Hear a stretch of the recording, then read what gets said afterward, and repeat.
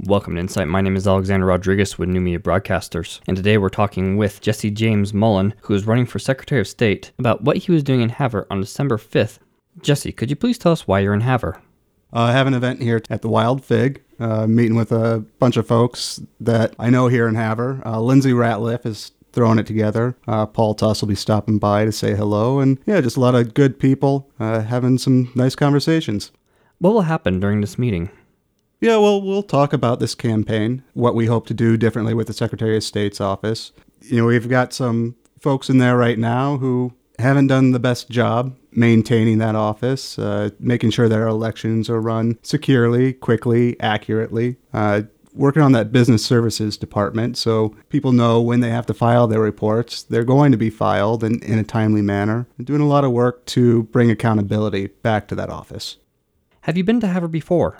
Oh, I've been in Havre plenty of times. Yeah.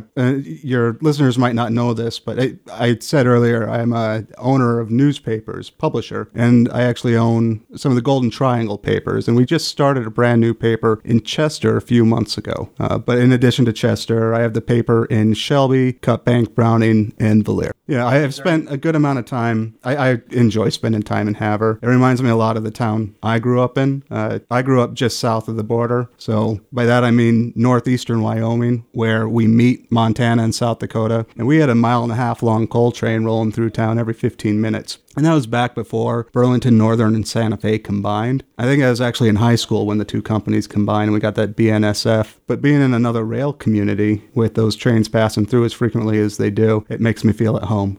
I think people that don't live near the trains think that the rumbling on the tracks and that horn blowing is annoying, but I can't fall asleep without it. Why run for the office of Secretary of State for Montana?